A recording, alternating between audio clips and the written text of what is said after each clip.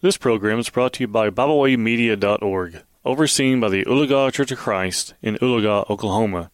You're listening to Bible Basics with Mike Roberts.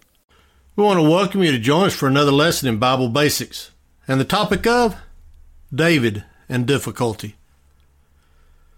We're entering into a time of the year when there are so many people that are hurting and entering into a dark time of life. The holidays seem to bring it out, and I've never understood why, because I've never been in that situation.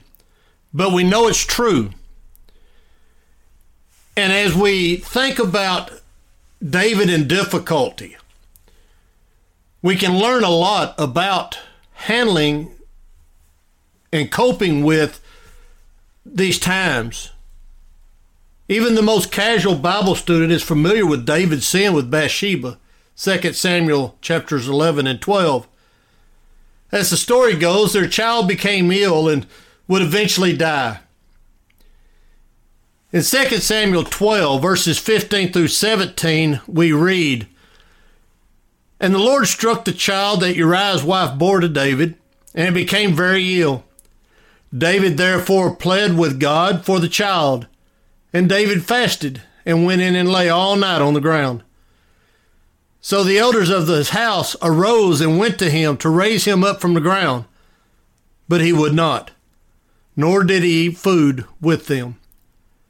And then in verse 19 we read, "David said to his servants, 'Is the child dead?' And they said, 'He's dead.' So David arose from the ground, washed and anointed himself, and changed his clothes, and he went into the house of the Lord and worshipped. Then he went to his own house, and when he requested, they set food before him, and he ate. Then his servant said to him, 'What is this that you have done? You fasted and wept for the child while he was alive, but when the child died, you arose and ate food.' So he said, 'While the child was still alive, I fasted and wept. For I said, who can tell whether the Lord will be gracious to me, and that the child may live? But now he is dead. Why should I fast? Can I bring him back again? I shall go to him, but he shall not return to me." Verses 19 through 23.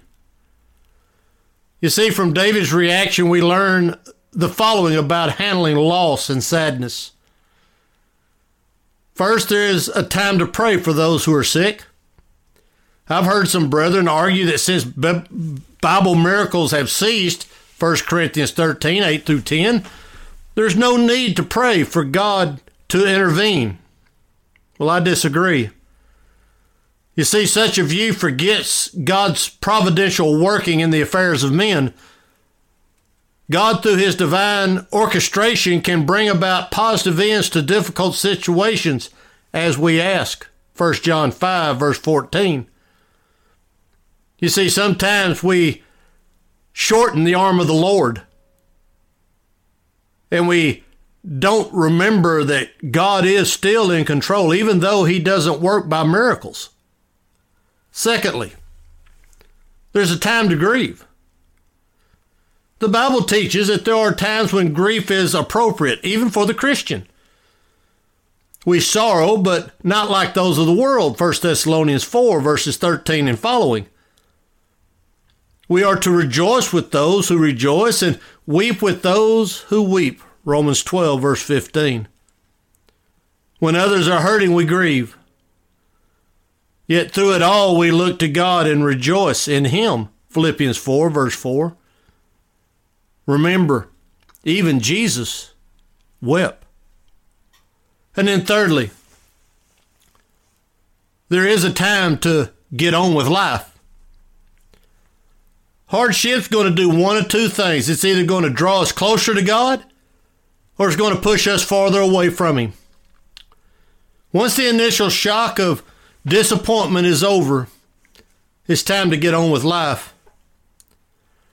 I knew of a preacher once who had lost his wife and mother-in-law in a terrible car accident. Did he grieve? Yes, you bet he did.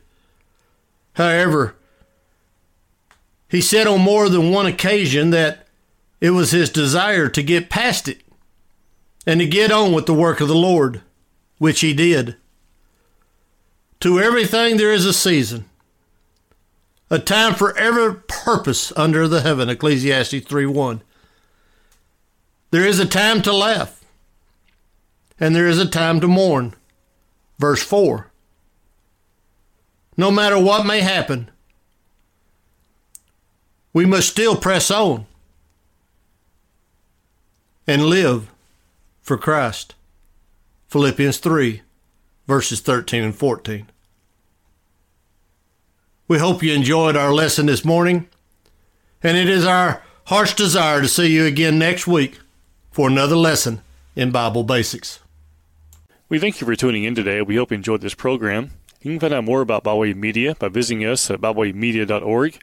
You can also find us on several social media platforms now. We hope you enjoyed this program. We hope you will share with others. And as always, we thank you for listening.